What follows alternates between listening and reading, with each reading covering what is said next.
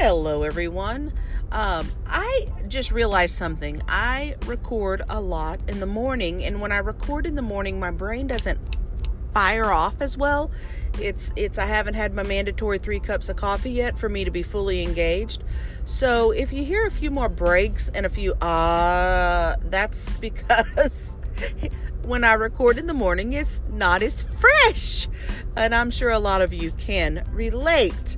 If I record in the afternoons, it's a whole lot better.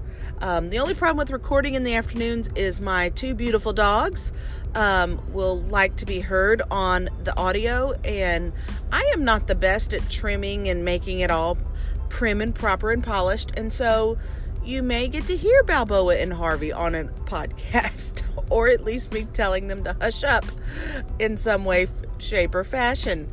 And that's the way I kind of like my podcast. I kind of like it organic and just real. I don't want it to seem fake. I legitimately have a life, and that's kind of what I do. And this is my hobby. I like to talk about movies and TV shows and series and networks and the art of storytelling. So today, first off, I want to say it is April the 1st, and this is not an April Fool's joke. I'm very interested to see what Netflix will be pumping out this month, because March, they were kicking it. Every friggin' show that came out in March that I saw, I was like, holy moly, that's amazing. The Dirt, The Highwayman, which is something I'm going to be talking about today, and then this little documentary film, and I do love me some documentaries, called Cocaine Island. Also very well done. Hulu had The Act, and they're slowly feeding it to us, which is killing me, but I appreciate the way they're trying to draw this out a little bit. Maybe binging all at once is not the best thing for us, but I mean, I'm still going to do it. And I checked in on Amazon over there, and I was let down. Amazon, Marvelous Miss Maisel, Fantastic is my word for today. Fantastic show. Can we get some more content like that, please? There's no reason why, and I've said it before and I'll say it again, there's no reason why Amazon should not be one of the front runners in movies and series promotions. They have the money to back them up. They could have Amazon Studios in a heartbeat. They could start greenlighting some projects. And I think they could be a powerful player in the game. But whoever is in charge of that is not pushing that. I'll put my application in. I'll be greenlighting some stuff.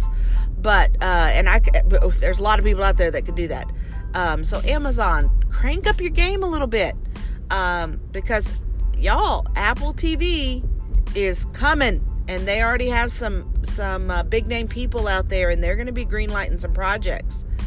And so I'm actually very excited about that. But, Amazon has something out there. If they could partner up with somebody, maybe partner up with Disney, I don't know. Because now Disney's going to be putting one out too. And I mean, just because I'm going to have to subscribe to it because it's Disney. And they're going to have Fox and Marvel and everything friggin' Disney. Hello. So, something to think about. Today I'm going to be talking about The Highwaymen, 2 men's. The men's. Woody Harrelson, Kevin Costner are in this, what I believe to be a fantastic screenplay, story, film, everything put together, of the behind the scenes look at the tracking of Bonnie and Clyde. Now, Bonnie and Clyde from the 20s has always been this tale that people have romanticized. Back in the day, there's been several Bonnie and Clyde shows, movies, I believe an Academy Award winning movie, if I'm not mistaken. Series shows, TV shows, it's always been around.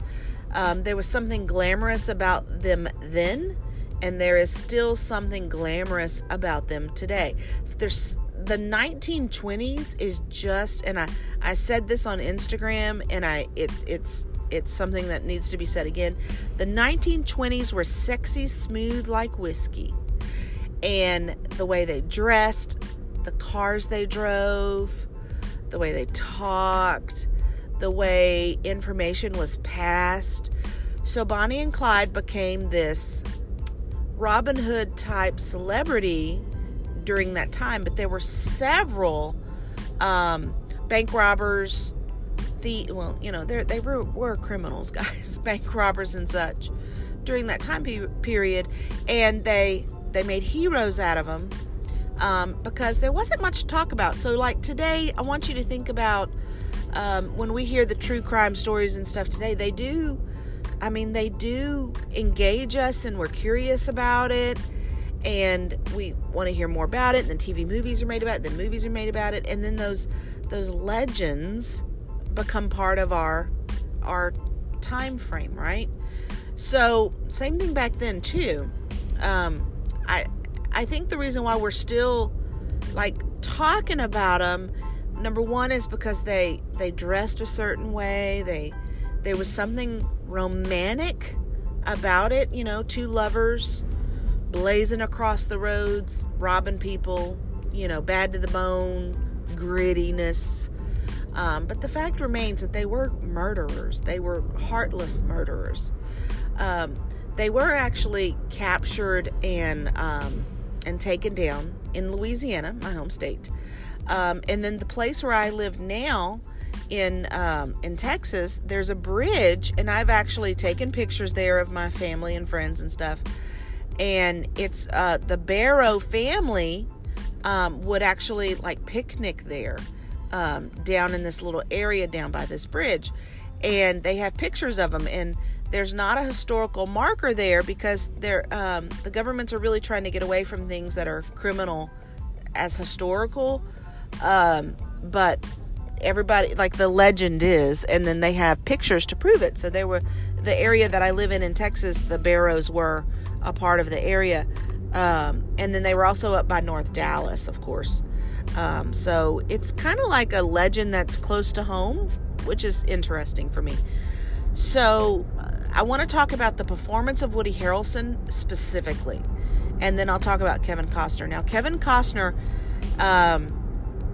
I said, had a quiet presence, and he just kind of stood there. I mean, minimal words said, but when they were said, they were powerful. And Kevin's really good like that. And I kind of laughed. There was a scene where they just kind of filmed him sitting on a riverbank contemplating. And it reminded me a lot of Dances with Wolves and other things that we've seen from, and I call it the Kevin Costner smolder, where he's just contemplating life. And I thought, yeah, that's Kevin Costner. But no one does it like him. And so you kind of got to have that in the movie, And then his house was, everything about this whole movie was just great. Woody Harrelson specifically, though, was phenomenal. You forget how funny and good Woody is until you see him in something like this. My mom pointed out something to me because I was telling her about the movie, and I was like, Mom, all I could think about is my grandfather, her father, would have loved this movie because he was a young boy and man in that time frame. And so he would have remembered some of this stuff. And the way people were squatting and living out of tents and they would call them refuge camps or whatever, because they would be kicked out of their homes and couldn't afford to live anywhere, and so they'd live in these little encampments, and that happened all over. And my grandfather has, and we actually have them recorded on CDs, where he actually tells stories of growing up in that time, and they're fascinating to hear some of the stuff that they did just to earn a few cents. And so they show that, and I'm glad they show that. That is a part of the story. Is these little, and they do a great job. I don't know where they pulled up all these old 1920s cars, but there's some really pretty ones. And then there's some that are beat down that I would love to have in my yard too. So whoever put together that excellent job. By the way, 2 thumbs up if you're going to be counting thumbs or stars or whatever. I don't have a rating system, so whatever you got going on, that'll work. Woody's performance in here was amazing. My mom was pointing out to me, she says, Woody can do some pretty quirky things. And like Zombieland was a good example of that. And then people forget like where he's come from. He came from a comedic background through Cheers, but then he was kind of a player in the game from other shows. There was an old show with Goldie Hawn. It was a football movie called Wildcats, and he played in that. And there was a few other things I've seen him in along the way. And then there's things like when he was in The Hunger Games as Hamish, and you think, yeah, that's Woody. And then there was the Academy Award. I don't know if he won the award or if he was just nominated when he did the guy from Penthouse. I can't remember his name. I thought he was brilliant in that too. That was a great piece from him. And a lot of people were like, I don't think they liked the content. And so they didn't give Woody the credit for that performance. But he's good. But anyway, this one, they give him just the right lines. And he's funny. And every time he's in a scene, you just crack up at him. And you're like, I want to be on that road trip. He was really good in this one. I really enjoyed Woody's performance in this one. And I hope he gets recognized in some way, shape, or form for that. The other cool thing about the storyline is they portray the 2 gentlemen as hardened old-timers. They were originally Texas Rangers, and the Texas Rangers had been disbanded at that time by the governor, who, I don't know her full name, but she was a lady, and they called her Ma. And Kathy Bates plays her in the movie, and I thought she did great. There's something about Kathy when she's in a performance, especially, a Southern woman in some way, shape, or form. I like Kathy Bates. I liked her in this too. Of course, her performance in Misery all those years ago was just downright terrifying. But I like it when I see her in something. And so she did really good in this one too. There was this one scene where she's kind of being a beehive is my word for bitch, by the way. She was being a beehive to the crowd, to her workers, the gentlemen that were helping her. And she's like, y'all need to get them off the street. And then she opens the doors to greet people in a public setting, and she turns on the charm. And I thought, it's little small scenes like that make something just show you that person in that one brief second. You get to see that personality in that one brief second. So that was well done, that particular scene. So it's The Highwaymen. It is on Netflix. It's already shot through the gate. Netflix is doing a little sponsored ad contents to get the word out. I think it's got enough momentum on it. It's going to push through. The Dirt was really good off of Netflix. They had a lot. They're still getting that momentum. And I'm hearing of people watching it 2 and 3 and 4 times, which is amazing.